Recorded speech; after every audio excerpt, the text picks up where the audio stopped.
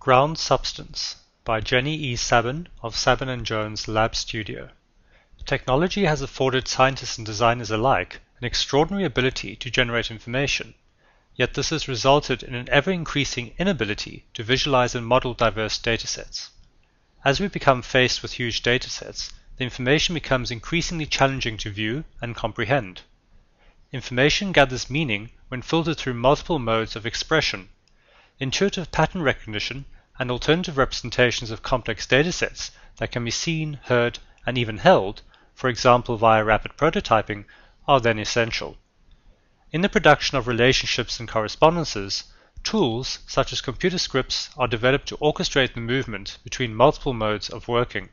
Further, organic models, such as those found in biology, afford modes for understanding issues of feedback, growth, and self-assembly in architecture. Translation requires all of our senses and intuition, and this can only be achieved using unconventional approaches.